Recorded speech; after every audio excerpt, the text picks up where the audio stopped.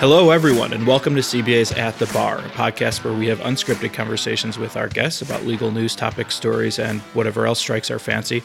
I'm your host, John Amarillo of Taft Law, and joining me on the pod today is Rob Bilott, also of Taft Law. Now, I know what you're thinking when you hear that, but before you write this off as shameless marketing and hit next in your podcast queue, I promise you that's not why we have Rob here today. Rob doesn't need us to promote his practice. He has a major motion picture made about his legal exploits, Dark Waters, starring Mark Ruffalo, Anne Hathaway, and Tim Robbins. He's had several documentaries made about those same feats, including The Devil We Know on Netflix. He wrote a truly excellent book, Exposure, Poisoned Water, Corporate Greed, and One Lawyer's 20-Year Battle Against DuPont.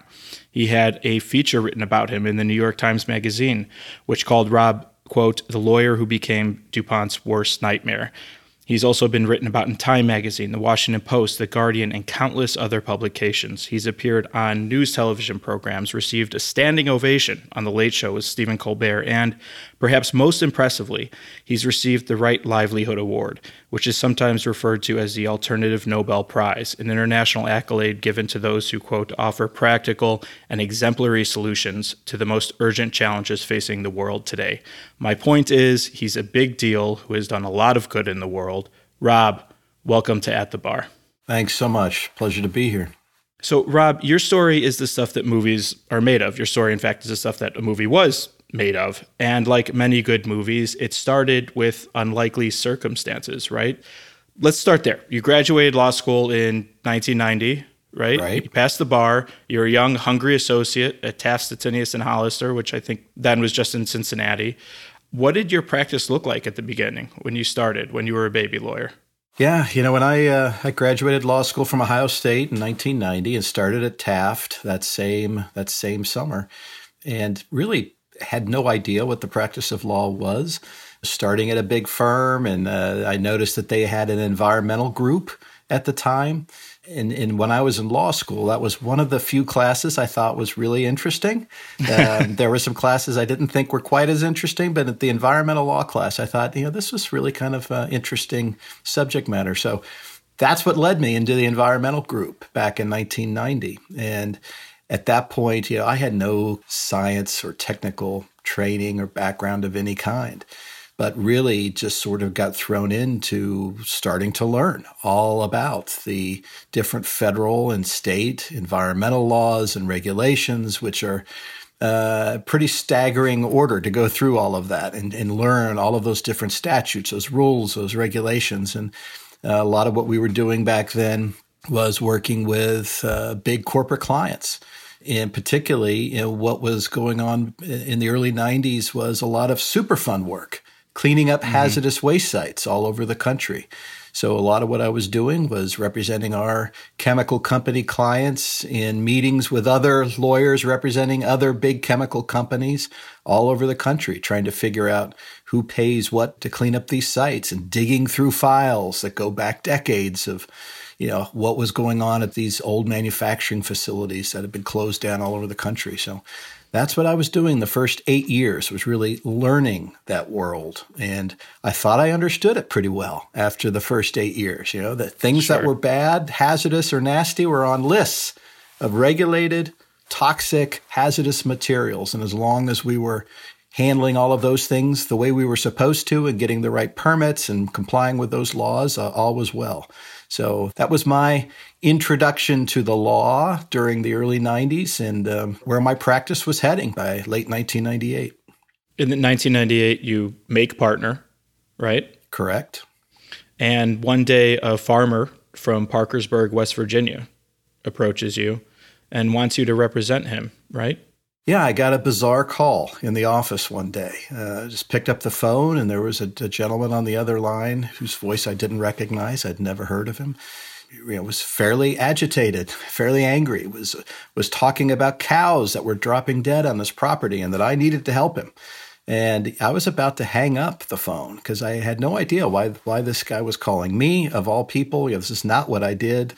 And then he blurted out that he got my name from my grandmother earlier that day. So I paused and paid a little closer attention to figure out how in the world was this call coming to me and what did it have to do with my grandmother? Right. You don't want her mad at you. No. No, so he explained that he was raising cows outside of Parkersburg, West Virginia. And I knew that town well. My dad was in the Air Force. We had moved around a lot, but we'd always come back to Parkersburg because that's where my mom grew up, and all of her family was there. We went there for holidays and birthdays. So when he mentioned he was outside Parkersburg, I kind of viewed that as my hometown. And then I understood the connection. He was talking to his neighbor who had happened to have been on the phone with my grandmother that day, bragging about her grandson being an environmental lawyer. So surely he could help him. Right. So what made you decide to help him? Well, I was a little skeptical during the call. Again, this was, dying cows. This was not the kind of thing that I was dealing with. But, he was adamant that if I could just see the information he had, he was convinced there was something in the water that these cows were drinking. Something was coming out of a landfill next to his property owned by the DuPont company. And he was convinced there was something nasty in that water. He could see white foam. And if I could just look at what he had, I'd see it too. So I figured, what's the harm? I'll invite him up. And so he and his wife drove the 3 hours back in October 98 and came up with boxes of VHS tapes and photographs dating back to the mid-1990s that he'd been taking. And it just so happens that the head of our environmental group, Tom Terp, who became the head of the firm in later years, was walking by. I invited him in, and he watched these tapes too. And it was pretty compelling stuff. You could see white foaming water coming through a creek that these animals were drinking from, and you could see the animals wasting away. They were all skin and bones. They had black teeth. They had tumors. There was video of stillborn calves. There was video of the farmer whose name was Mr. Tennant cutting into the animals to try to figure out what was going on. So watching those videos, seeing the photographs, and frankly, listening to Mr. Tennant and his wife describe what was going on and seeing how upsetting this was to them. And this seemed like this should be something we could help them with. What did you think you could do to help him at that point? Like, how did you imagine at this early stage the way this would go? I at that point, when he told me this was a landfill and it was permitted by the state of West Virginia and that the DuPont company owned the landfill, I knew DuPont. They were a massive chemical company. They weren't a client of our firm, yet I knew them because a lot of their lawyers would show up at these Superfund sites I mentioned earlier, where their lawyers would be arguing with us about whose company ought to pay how much to clean up these sites. So I knew that they were a very sophisticated company. They had a lot of good scientists. They had good lawyers. If this was a DuPont landfill, certainly it was going to have the proper permits. We could get to the bottom of it pretty quickly. There was probably something exceeding those permits. All I would need to do, go to the state files, get the permits, and look at what was regulated, what the limits were, and there's probably something above a limit. And once DuPont was alerted to that, I was assuming they'd be able to take care of it. It turned out to be a lot more complicated than that. Right. So your initial assumption was that they were playing by the rules, which, as you later found out, was not the case. But let's stick with the early days for a minute. You launch your initial investigation, right? You're doing your due diligence. How did that begin? What did that look like? Well, since this was a landfill permitted by the state of West Virginia, we went out and did Freedom of Information Act requests to the state of West Virginia for copies of the permit, copies of the monthly reports that the company would send in that would describe what they were monitoring for in the water coming out of the landfill, to see, what types of materials were being monitored for, and to see if there was something that was clearly exceeding a permit limit, some obvious explanation for what was happening with this white foaming water. And we did the same thing. We went to the US EPA to see if they had any related documents. And frankly, going through those government records, nothing was really jumping out. Nothing was jumping out from those permits that was an obvious source of white foam or would cause the kinds of things we were seeing in these animals. So realized we're going to have to do something beyond simply going to getting the government records. And what was that? Well, we ended up making the decision to actually bring a formal claim and lawsuit against DuPont in order to get the company's records and to find out maybe they had information about this landfill, that we weren't seeing in the government files. So we filed that case in 1999. And, when we first filed it, we were contacted by DuPont's lawyers. And again, these were folks I knew from some of our other Superfund work. And right from the beginning, it was a very cordial relationship. They explained, hey, we actually have a study already going on with the US EPA where we're looking into what's happening to these cows. We've got the top experts from US EPA and some of the top people from DuPont are pouring into this right now. So no need really to get into a bunch of really expensive discovery and going through all that. You'll be getting an expert report from these folks, real soon. So why don't we just wait and get that report? So it made sense at the time. Right, of course. And how long did it take you to get that report? Well, it took over almost a year to get this report. We kept being assured it was coming. In the meantime, I was digging through additional documents from the states. DuPont had agreed to give us all of their documents about the permit and the landfill. So we were getting all of their documents about the regulated materials in that landfill. And just like the state records, nothing was really jumping out from the DuPont records. But I was waiting to get this report from these were expert veterinarians. And that report finally landed on my desk. I believe it was January of the year 2000.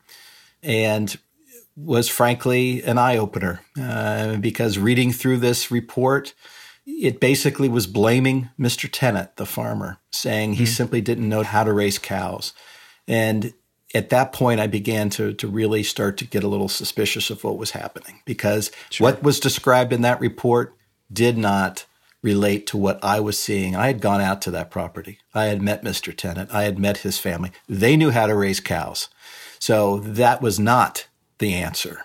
And when Mr. Tennant saw that report, he was very adamant that was simply not the case. So I realized at that point we needed to take a different approach. So when was the first time you saw the letters PFOA or C8 together? It was at the point where after getting this cattle report, that's what they called it. There was this cattle team that had been put together by US EPA and DuPont, and realizing it wasn't providing any answers. At that point, I decided, I think I need to broaden discovery here.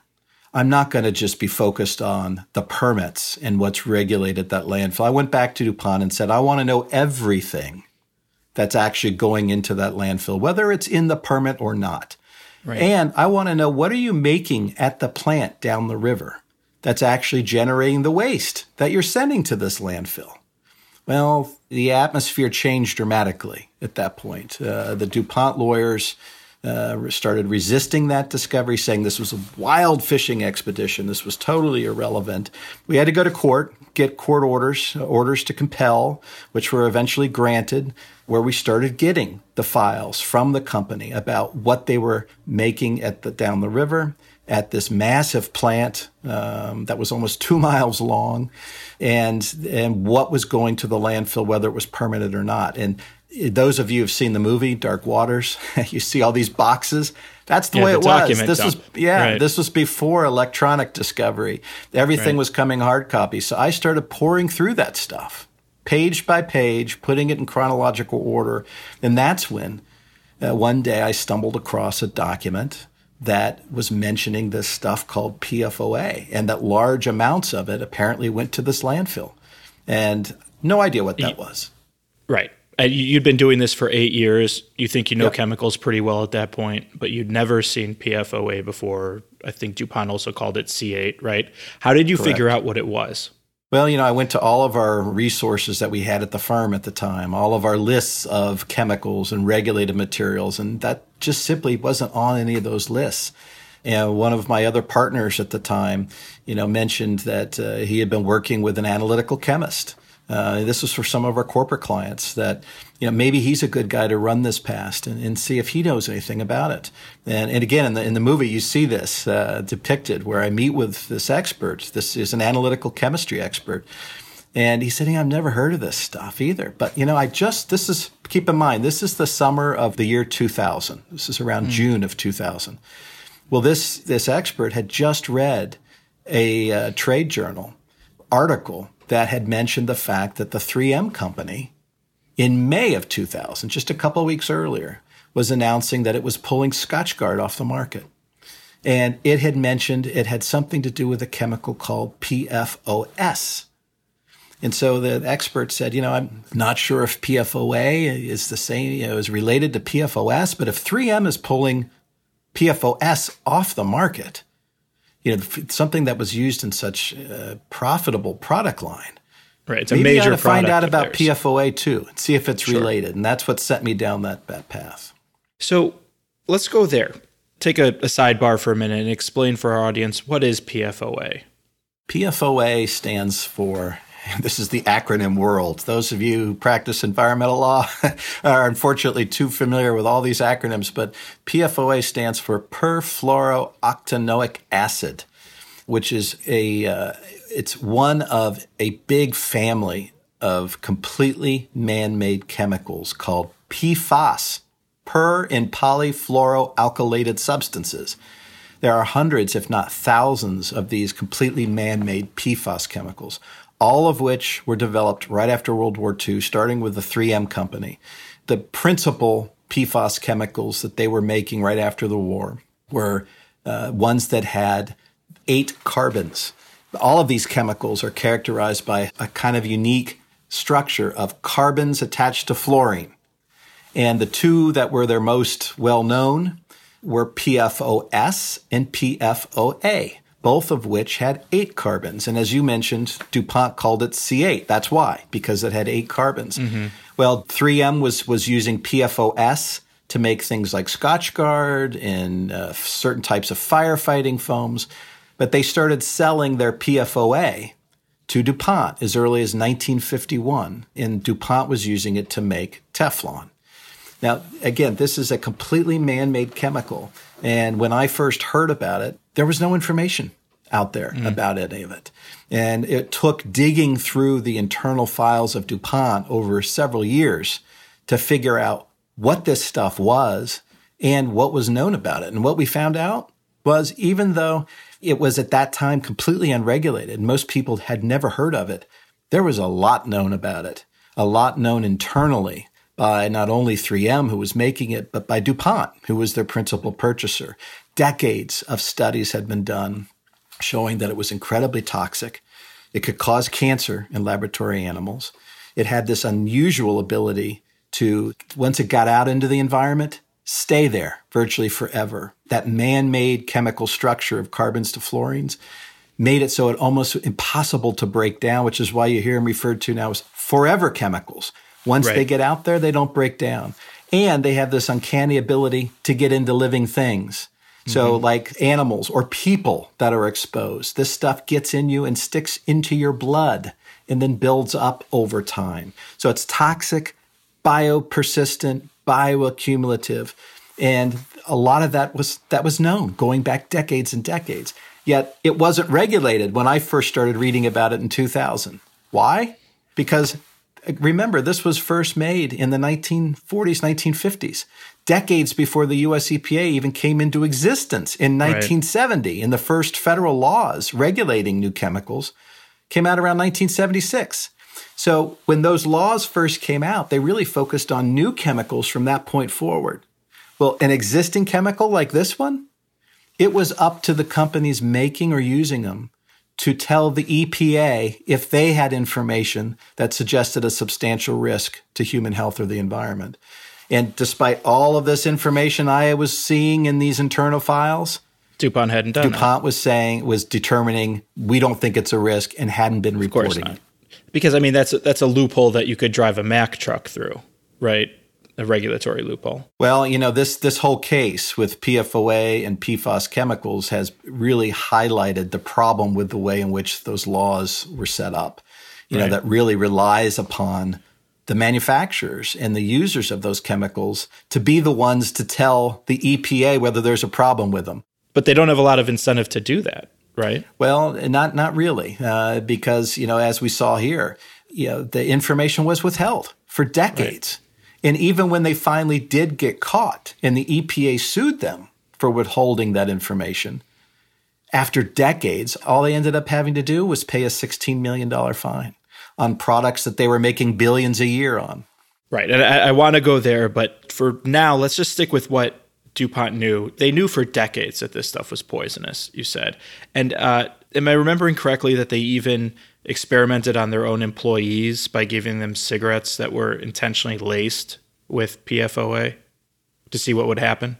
Yeah, there was a report from the early 1960s when DuPont was first going into the market for Teflon around 1961, 1962, that apparently workers were given cigarettes that were laced with Teflon, and they smoked them. And then the company observed what the effects were. And what they learned was heating this stuff up, this Teflon material, could create what they called polymer fume fever, or the Teflon flu, would give you the shakes, like flu-like symptoms. This was known in the early 1960s as the product was being launched. That was humans that were being experimented on in that way. And I think that's worth emphasizing a little bit, because heating it up creates adverse health effects, and they're selling this product, Teflon, on pots and pans that are used on stovetops across America, which are heated up every day, right?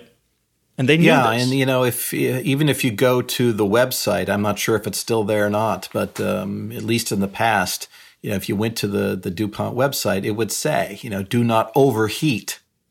And the Environmental Working Group at one point in the early 2000s actually, tried to highlight the fact that just routine cooking could reach the temperatures where a lot of these toxic gases could start to be released from Teflon. There was even, again, those of you who saw the film Dark Waters or the documentary The Devil We Know, you see an excerpt from ABC's 2020 show in 2003. And in that show, you had people showing how quickly these pots could heat up on the stove and reach the temperatures where these gases could be released. And that's been known for a long, long time. It could kill birds if they're in the kitchen when these pans are overheated. And that's something, again, that's been posted on websites for a long time. Yeah, canary in the kitchen. So DuPont and 3M were so successful with Scotchgard, with Teflon, marketing these products, that it's now in the bloodstream of 99% of living creatures that have bloodstreams, circulatory systems in the planet, the entire planet. Isn't that correct? It's rather disturbing. You have to keep in mind that so far we've been talking about 3M and DuPont and the use of some of these chemicals in some of the signature products like Scotchgard or firefighting foam or Teflon.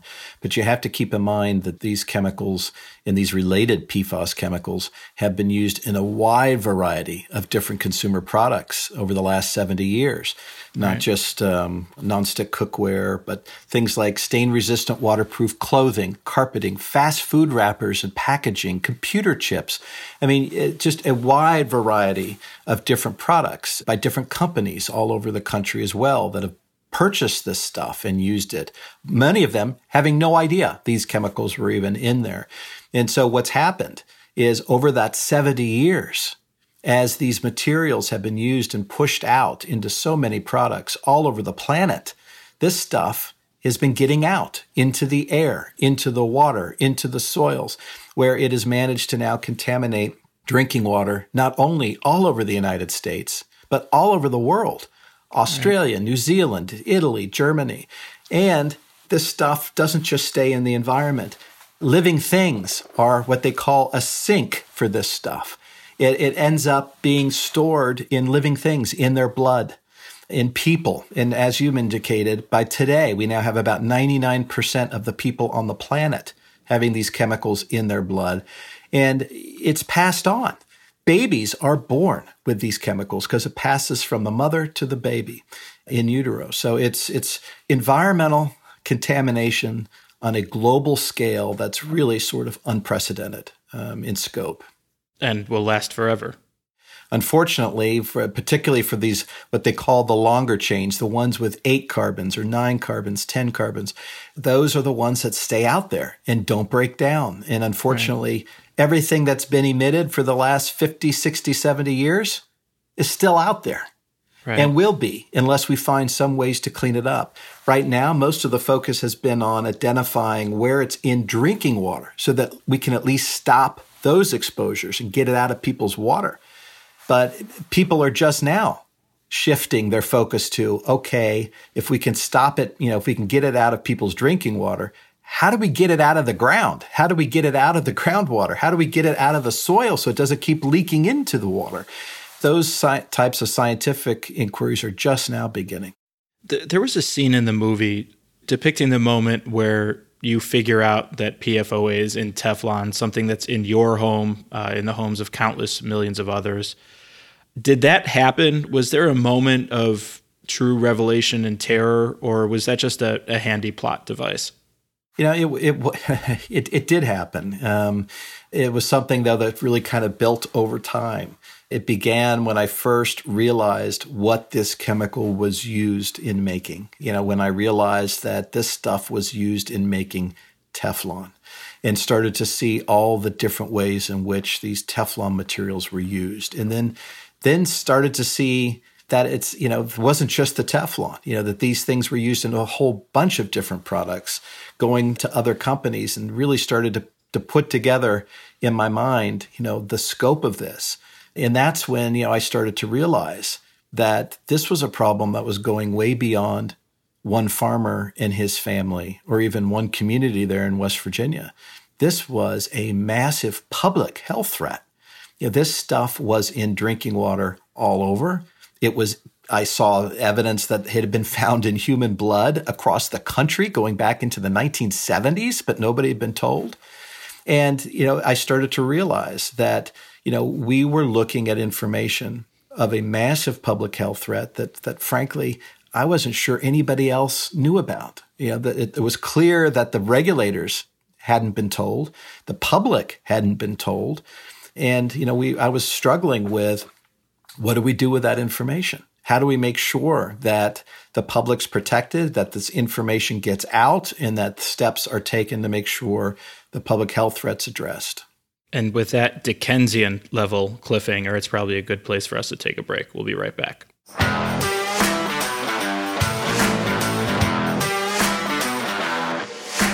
This episode of At the Bar is brought to you by CourtFiling.net, your solution for filing in over 100 courts in the state of Illinois. CourtFiling.net provides a better e-filing experience, focusing on speed and ease of use in the e-filing process. CourtFiling.net is affordable and offers 24/7 phone, email, and chat support. Visit us at CourtFiling.net to receive 30 days unlimited free electronic filings and see why it's the best solution for your firm. Let CourtFiling.net worry about your e-filing so you can get back to taking care of your clients.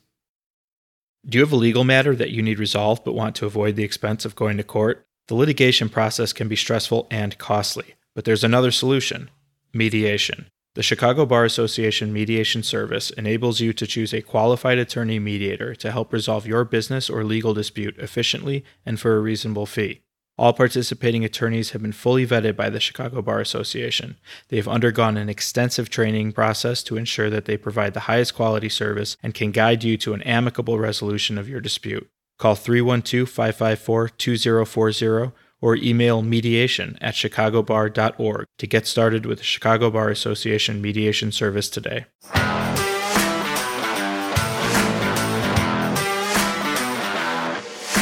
And we're back. So, Rob, let's get back to the case. I'm sure this wasn't easy. DuPont was throwing as many obstacles as they could in your way, right? What did those look like?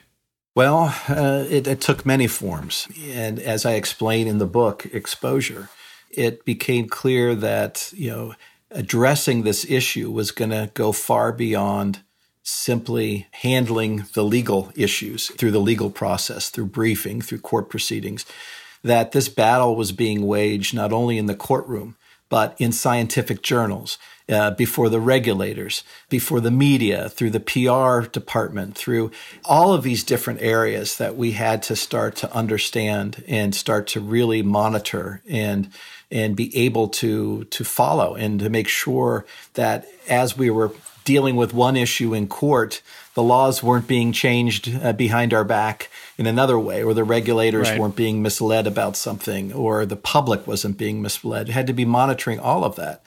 And as you see in the film, at one point when I first decided I'm gonna reveal this health threat to the public agencies that are supposed to protect us from these types of threats. When I put my letter together to go to the US EPA back in March 2001 to lay out why this was a health threat and why they needed to do something about it, DuPont actually went to a federal court to get a gag order to stop that and to prevent me from speaking to the public agency. So, you could just see the different types of things that were happening, not only in the courtroom, but then PR firms that were being consulted with and hired to try to find ways to control the narrative and to make sure that we didn't have access to scientific experts, or to make sure that if we started to contradict their view on science, that our folks were labeled junk scientists, with the media and disregarded. And it happened on a number of levels throughout many different ways. And you had to deal with a lot of corporate capture as well, didn't you? Not only with the West Virginia EPA, but even the US EPA. It seemed like they were almost on DuPont's side throughout this. It was incredibly difficult. It was very eye-opening for me to see how this really worked and what was really happening. First, as you mentioned, to see what was happening at the state level with the state of West Virginia, where rather than the state simply coming in and investigating this chemical and setting proper safety limits, they set up a process in collaboration with the company to create another team, just like their cattle team that they had done with the US EPA, to set up a team with the DuPont scientists on the team to tell the public what a safe level was. And that was something, frankly, then the DuPont lawyers who helped negotiate that process leave their private law firm and become the heads of the West Virginia EPA, enforcing that same agreement. It was rather mind-blowing. But then we saw similar problems at the federal level. You're talking about an agency that is massively overworked, with just having to review thousands of chemicals, understaffed, under-budgeted a lot of times. Their budget keeps getting cut. And, you have companies that are able to come in offering with, here's our draft of how, what the safety levels would be. And we even saw in this particular case, the DuPont folks helping to draft the public statements that the US EPA would make about this very chemical. And then former US EPA people leaving the agency and then becoming consultants working for DuPont, negotiating with the agency. So, and I think you see that in the documentary, The Devil We Know, where one of those former agency people you see an excerpt from his deposition. So again, I wanted to highlight that in the book so that people just understand the extent to which this does happen. And we saw a little bit of that in Minnesota as well, with former 3M folks involved with the state EPA there. So there's this revolving door that you're dealing with. You also had to fight the town, Parkersburg, and its residents, right? The very people that you were trying to help were resisting you making any progress in your lawsuit. Isn't that right? Well, you have to keep in mind, this was a town where DuPont was one of the main employers, and most people either worked for that company or knew people that did, had relatives that did. They had been a long-time supporter of different community organizations. As you see in the film, you have a park named after them or a street named after them, or they're a sponsor of the school, sports team. So there was a lot of support in the community. And I think a lot of folks didn't want to believe that something like this could be happening, particularly if they worked there or had family that worked there. And, even when we got to the point of settling this case, this class action that we ended up bringing, and setting up a scientific panel to be able to confirm whether this chemical, was linked with disease, a lot of the folks that participated and gave blood and, helped in generating that science were doing so hoping it was going to vindicate the company and prove that there was not a problem. So, even to this day, there is a lot of support still in the community because, they're a major employer with a lot of historic ties there. So it was very difficult for the people that were taking on this case and that were speaking out because they did suffer, some pushback, certainly from the community, from the local press, from editorials, you name it. Yeah, it's just hard it's understandable from an economic standpoint, I suppose, but it's sort of hard to accept that the very people who were being poisoned and killed by this company were defending it. But you mentioned the settlement. There were several settlements. The first settlement was the one with Earl Tennant and his claim, right? Correct. Why did you settle that? What did you hope to gain from the settlement? Well, we were able to reach a settlement for Mr. Tennant and his family. And I was glad to be able to do that. And unfortunately, though, by the time we were able to do that and to resolve his claims for his family and for his property, we had discovered by that point, and he was well aware, that this went far beyond his family and his property. This was a bigger issue. That's what led eventually to us sending, my letter to the EPA to alert them that this was an ongoing health threat, which finally the community became aware this was in their water. And that led to the community coming to us and asking them to bring claims to get it out of their water, the class action that followed. And that's in 2001 you filed the class action, right? Correct.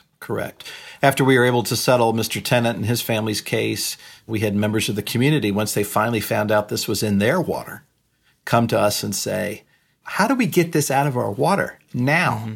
And how do we get relief that is going to tell us what this is doing to us and let us get whatever testing and appropriate relief is necessary if it's causing us harm? So that class was about 70,000 people in West Virginia and Ohio whose drinking water had been contaminated, right? What were your claims there in the class action? Yeah, at that point, we knew that from the documents we had received from DuPont, we knew that this was in the water of at least two of the public water districts there, one in Ohio and one in West Virginia. And as the case progressed, it became clear that this had spread to 6 water supplies in the area and dozens of private wells. So by the time the case eventually concluded in 2004, a couple of years later, we were aware that it was, as you indicated, 70,000 people in 6 different public water supplies that were contaminated. But when the community first came to us from the originally impacted water supplies, they presented us with a real difficult legal challenge. Mm-hmm. They're telling us, we want you to help us get it out of the water, and we want this testing and studies to tell us whether it's hurting us. Yet, remember, at that point in time, this chemical was not regulated. There were no state or federal standards, rules, or regulations saying if it's in the water above this level, you have to do something about it. The only thing that existed was a drinking water guideline that DuPont itself had come up with. It was an internal drinking water guideline that DuPont's own scientists had developed back in 1988 when they first found out this stuff was in the water, but of course didn't tell anybody about it. Right. So they had set this internal guideline of one more than 1 part per billion. There you go. Correct. No more than 1 part per billion. And what we were seeing in the documents is their own sampling was showing 3 to 5 times that in the local community. So, we had to figure out how do we bring a claim based on that. And it just so happened that we were dealing with a situation in West Virginia along the Ohio River, and the Supreme Court of West Virginia had just recognized a new type of tort claim called medical monitoring, where you could bring claims if you've been exposed to something that increased your risk of disease. Well, here we had internal DuPont documents saying if you drink it above this guideline, it may result in an increased risk of these problems. So that's what we based our claim on. We focused on this new West Virginia medical monitoring law, common law torts, and filed that as a class action in West Virginia court in 2001. And DuPont's still throwing hurdles in your way, right? Because you settled the first case, you don't have any kind of res judicata or collateral estoppel to back you up in terms of what the acceptable level of contamination is, right? Or the safe level of contamination, I suppose I should say, is.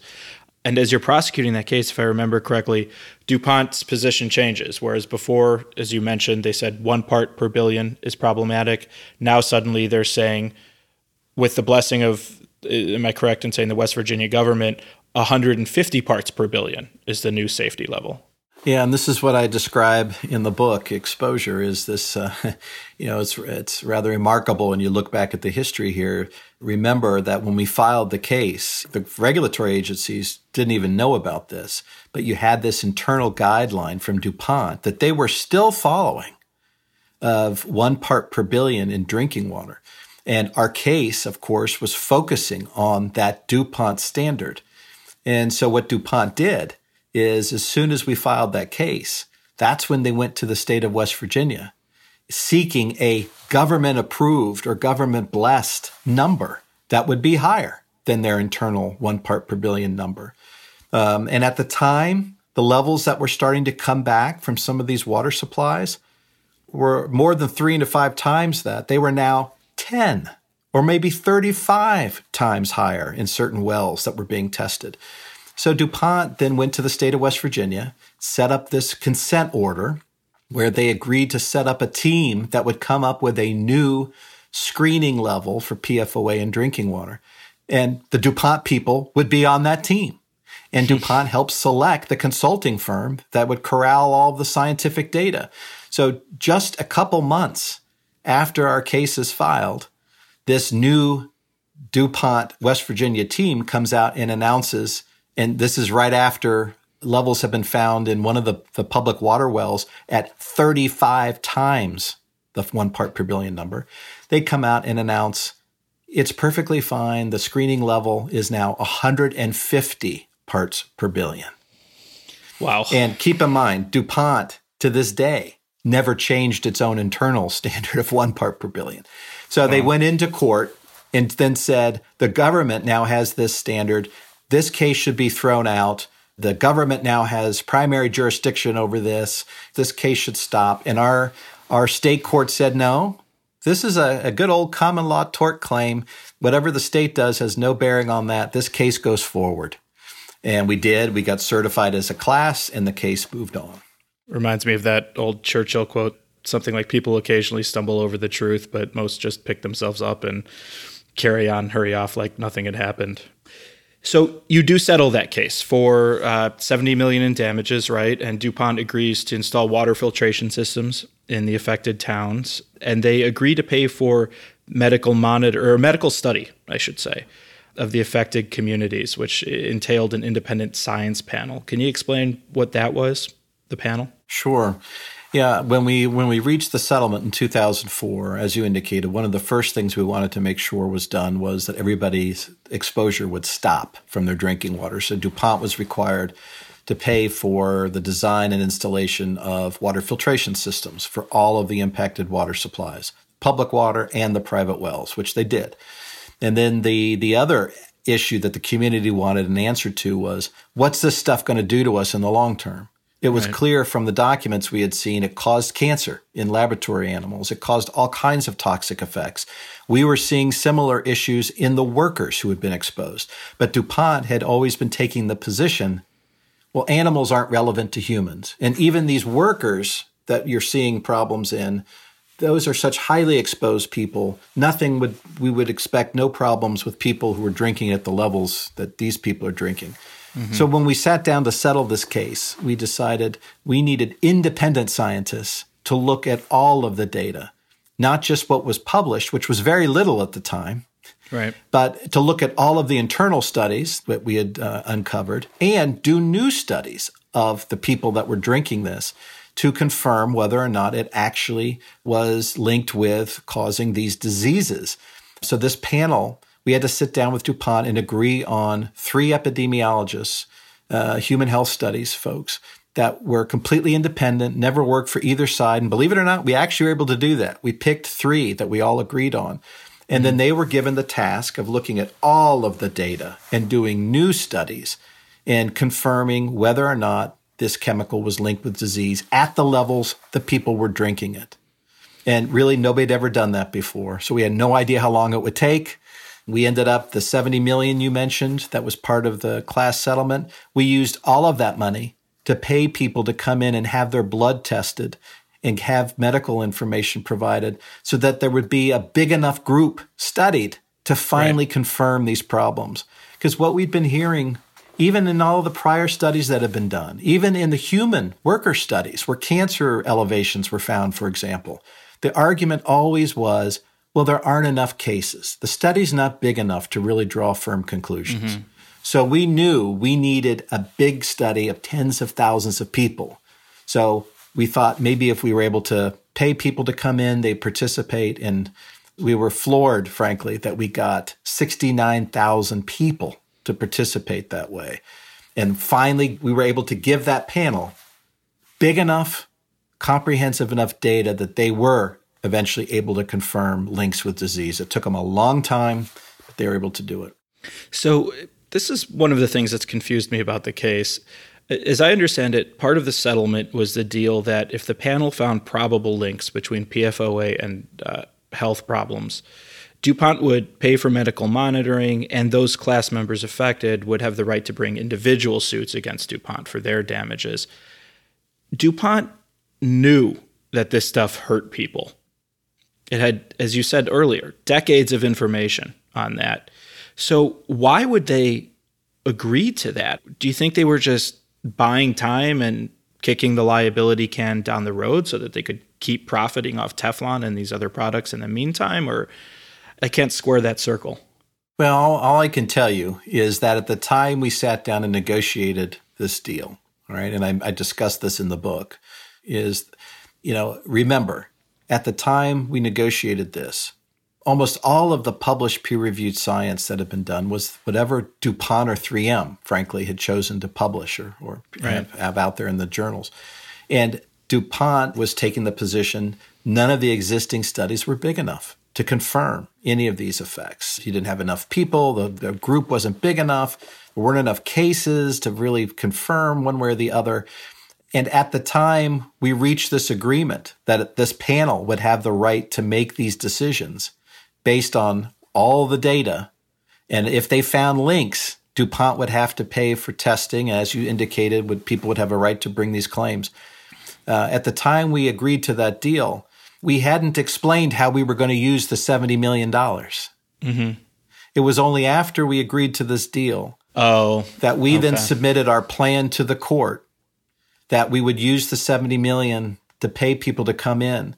And that's what resulted in getting 69,000 people to come in and do the type of study that I suspect a lot of people thought could never be done. There would never be enough people. There would never be a big enough study to confirm these things.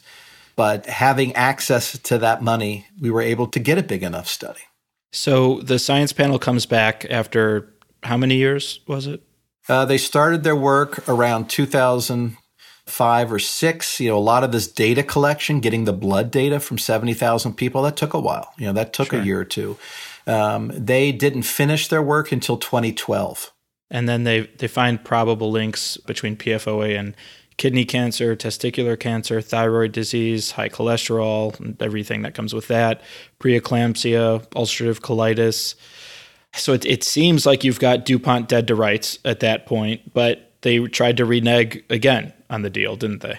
Well, at that point, once the science panel came out and announced it was able to confirm, frankly, a lot of what we had already been seeing in these documents. Keep in mind, the original animal studies dating back to the 80s had already confirmed PFOA could cause testicular tumors in rats. Yet DuPont was fighting that, saying it was not relevant to humans. We didn't have enough data. And what was one of the things that the science panel confirmed? Testicular cancer. Yeah. But nevertheless, once those findings came out and these links were confirmed, then anybody in the class who had one of those 6 diseases was able to move forward with an individual claim against DuPont. And the agreement that we had reached under this written settlement agreement was once those links were confirmed by the independent panel, DuPont could not dispute that chemical was capable of causing those diseases in these people who were defined by their dose level. This group that was studied, was defined as being anybody who had been exposed for at least a year to more than 50 parts per trillion of PFOA in their water. So the group that was studied was defined by their dose level. And once these claims started getting filed, we had about 3,500 people who filed cases seeking damages, saying, I drank this water, I drank it at those dose levels, I have one of these diseases. DuPont started filing documents and taking the position in those court cases that, you still have to prove that you had enough dose to have caused that. And we explained, no, that was part of the settlement was right. This group is already defined by their dose level. That's resolved. We had to battle that in court for over a year until the federal court in Ohio, basically upheld our settlement agreement and said, no, this is what was agreed to. You are bound by it, DuPont. You cannot be disputing that and fighting that in these court cases.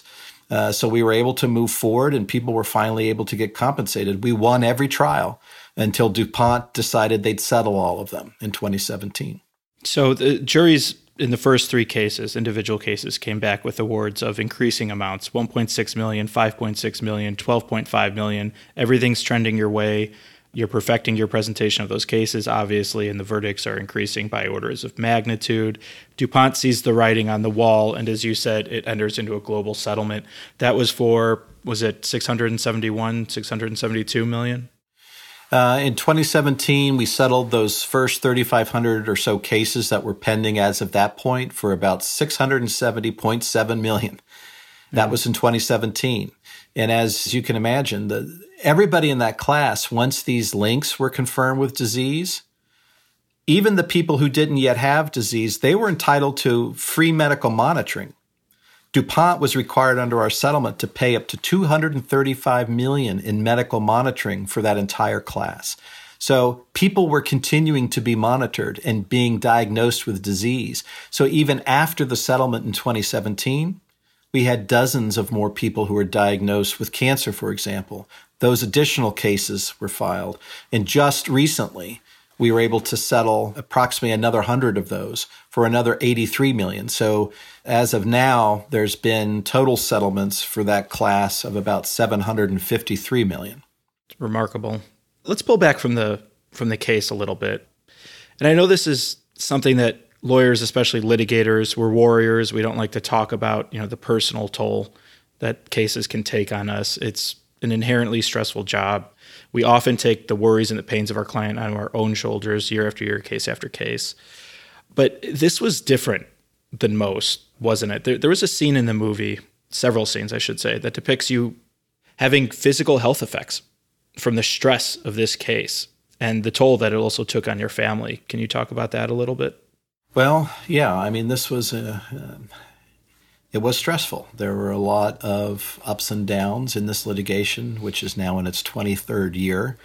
It's continuing to this day. And, particularly during the period of time where we had settled the class action, we had set up this scientific panel that was charged with confirming whether these diseases were linked with this chemical in the water or not. We're waiting to see what's going to happen from that process. Years are going by. People are calling, reporting about family members getting sick, family members dying. Mr. Tennant passes away. His wife, Sandra, gets cancer and passes away. And as we're waiting during this period of time, this is also when the economy starts to implode. This is 2008, 2009, and the economy's falling down around us. And here we are, with this very expensive litigation going on. We've got thousands of people relying on the results of this, and we don't know, where it's going to come out. And so that's incredibly stressful. And, during that period of time, I had this unusual issue develop. As you see in the movie, I talk about it in the book as well. Just sort of odd neurological symptoms that flared up. I'm happy to say are, fairly much under control now, but, Good. Still don't know what all that is or what caused all that, but it's what happened. Yeah. There's a scene in the movie after you depose DuPont's CEO where you're getting in your car, and it seems like you hesitate, maybe even you're afraid to turn the key in your car to turn it on, presumably because you think it's rigged to explode, presumably by DuPont. Was that real? It's based on an event, and I mentioned this, I describe it in the book as well, where it was the event where I went to Wilmington, Delaware to take the deposition of DuPont's CEO, and you see that in the film. And I had actually called my parents that night, and I don't remember why, but I was talking to them, and they were asking me where I was, and I'd mentioned I'm at the DuPont Hotel, and they were questioning, well, why of all places would I be there? And, who else had all of these documents? Who else knows all of this? And what would happen if you were out of the picture? And I was starting to think about those things. And then particularly after the deposition, I was walking back to the parking garage. It was late in the day and it was fairly empty. And I started thinking about those things, particularly after I knew that folks probably were not too happy with what had just happened in that deposition, where I had shown the CEO all of the internal studies that DuPont was claiming, didn't exist, or, that showing them the adverse effects that they were claiming had never been found. So, yeah, those thoughts were swirling through my head when I walked to the car that day. Yeah. Let's jump back to the suit. So the fight continues. You filed new PFOA lawsuits. Against whom? Who are your clients? What are your claims? And how's it going? Well, since the science panel's work was completed in 2012 and the links between PFOA and disease were released in the scientific community, the regulators started to understand that. And that led to the US EPA for the first time starting to require public water supplies to go out and sample, not only for PFOA, but for the related PFOS chemical. And for the first time, this stuff started being found in public water all over the country, not because it wasn't there before, but because it was the first time people started looking for it. This is 2013, right. 2014. And then the New York Times Magazine article came out in 2016, which summarized the whole history of this and pointed out the fact that these chemicals were being found in water supplies across the country. That prompted a lot of folks in different parts of the country to start calling US EPA saying, what is this stuff? Why is it in our water? And what's the safe level?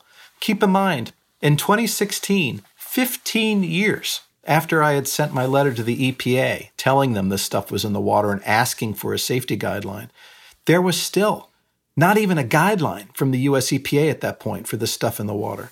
4 months after that article, the US EPA came out with its very first drinking water guideline. No more than 70 parts per trillion for PFOA and PFOS combined. Well, the Department of Defense, seeing that, realized these chemicals had been used in firefighting foams, which they had knew were had been used in training exercises at military bases all over the country. They put together a list of hundreds of sites that may have used the foam. They went out and started sampling. Sure enough, by late 2016, these chemicals were being found in public water all over the country. So since that time, a whole new wave of lawsuits have started being filed as these chemicals and related replacements for PFOA and PFOS. Things with 6 or 4 carbons, C4, C6s start going out of the market. Those are being found in the water. You have this new wave of lawsuits, and they're not only by communities who are finding out this is in the water, but by public water providers who are having to spend millions of dollars to try to get this out of the water and filter it, by states who are making claims for natural resource damages. So we have been involved now in trying to help these different groups, different states, water providers, others that are now having to deal with the costs of this massive contamination. And there's a whole new multi-district litigation now in South Carolina where hundreds of cases involving claims from exposure to firefighting foam are pending, and we're involved in that. And I filed a new case at the end of 2018.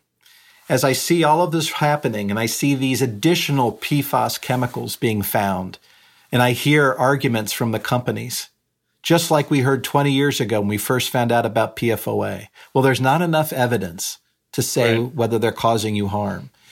it occurred to me, people shouldn't have to litigate for 20 years like we did over PFOA.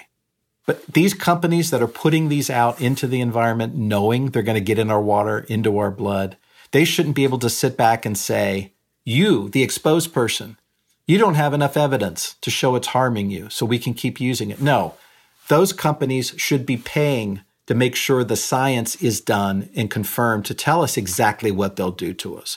So I filed a new case in federal court in Ohio at the end of 2018, seeking to bring a nationwide class action for everyone who has this larger group of PFAS chemicals in their blood. And it's not for money, not for damages. It's to have basically kind of like what we did in West Virginia, in one community with one chemical, but have nationwide studies of this larger group of chemicals so people will know exactly what they're doing to us, but have the companies that put those out there be the ones paying for it, not the taxpayers, not the people who are exposed. So all of that litigation's ongoing right now. We're fighting over whether that nationwide case can go forward as a class action or not. So a lot of litigation still going on with these chemicals. And, we're hoping that the forever chemicals aren't generating forever litigation, that there's got to be a way to address this in a much more comprehensive way. Maybe treat it like asbestos or something like that. Who knows? I mean, there's got to be a more effective way to make sure that the people who are truly responsible for having caused this problem, despite knowing this would happen decades and decades ago, are the ones who are paying to clean this up and to address it, not the people who are the innocent victims here. That's a good place for us to take a break. We'll be right back with Stranger Than Legal Fiction.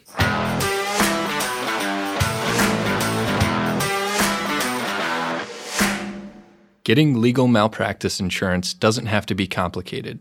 Let CBA Insurance Agency do the heavy lifting for you. We shop to the top carriers to find the best rates.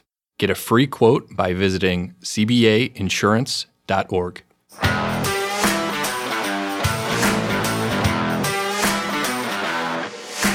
And we're back with Stranger Than Legal Fiction. The rules are simple. Our audience knows them. I've found a real law that's on the book somewhere, but probably shouldn't be because it's just strange or absurd. And I've made another one up or found one that has since been repealed. And we're going to test our guest to see if he can distinguish strange legal fact from fiction. Rob, are you ready? Sure. All right. I picked West Virginia and Ohio for fairly obvious reasons. All right. Option 1. In West Virginia, it is illegal to whistle underwater. Option 1. Option 2. Okay. In Ohio, it is illegal for women to wear patent leather shoes. Which one's real?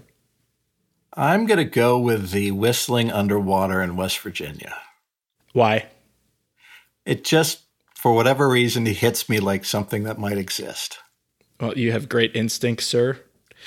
That is the real one. Although the Ohio one was real. It was a law in Cleveland. It has since been repealed. And the purpose was to prevent men from seeing women's underwear in the reflection of their shoes. Now, naturally, the lawmakers thought it was the women's fault, not the pervs and incels who thought they could stare at women's shoes in order to catch a glimpse of their panties, I suppose. But that's an issue for another day. Rob, I've got to say, on behalf of my family, our listeners, and every living creature on the planet with a circulatory system, I want to thank you, truly. We heard some small part of the toll this crusade has taken on you and your family, and I can only say that it is deeply appreciated by everyone who hears this story. Thank you. Well, thanks so much, Jonathan. It was really a pleasure to be able to talk with you. And to me, doing something like this is incredibly important. Being able to discuss this story and get it out so that people understand why this impacts all of us everywhere. So thank you. And that's our show today. I want to again thank our guest, Rob Bilott of Taft Law, for joining us and fighting for us, fighting for all of us. The book is Exposure, Poisoned Water, Corporate Greed, and One Lawyer's 20-Year Battle Against DuPont. I promise you it's worth the read. I have 2 copies. I've read them twice. I also want to thank our executive producer, Jen Byrne, Adam Lockwood on sound, and everyone at the Legal Talk Network family. Remember, you can follow us and send us your comments, questions, episode ideas, or just troll us on Facebook, Instagram, and Twitter at CBA at the Bar, all one word. Please also rate and leave us your feedback on Apple Podcasts, Google Play, Stitcher, Spotify, or wherever you download your podcasts. It helps us get the word out.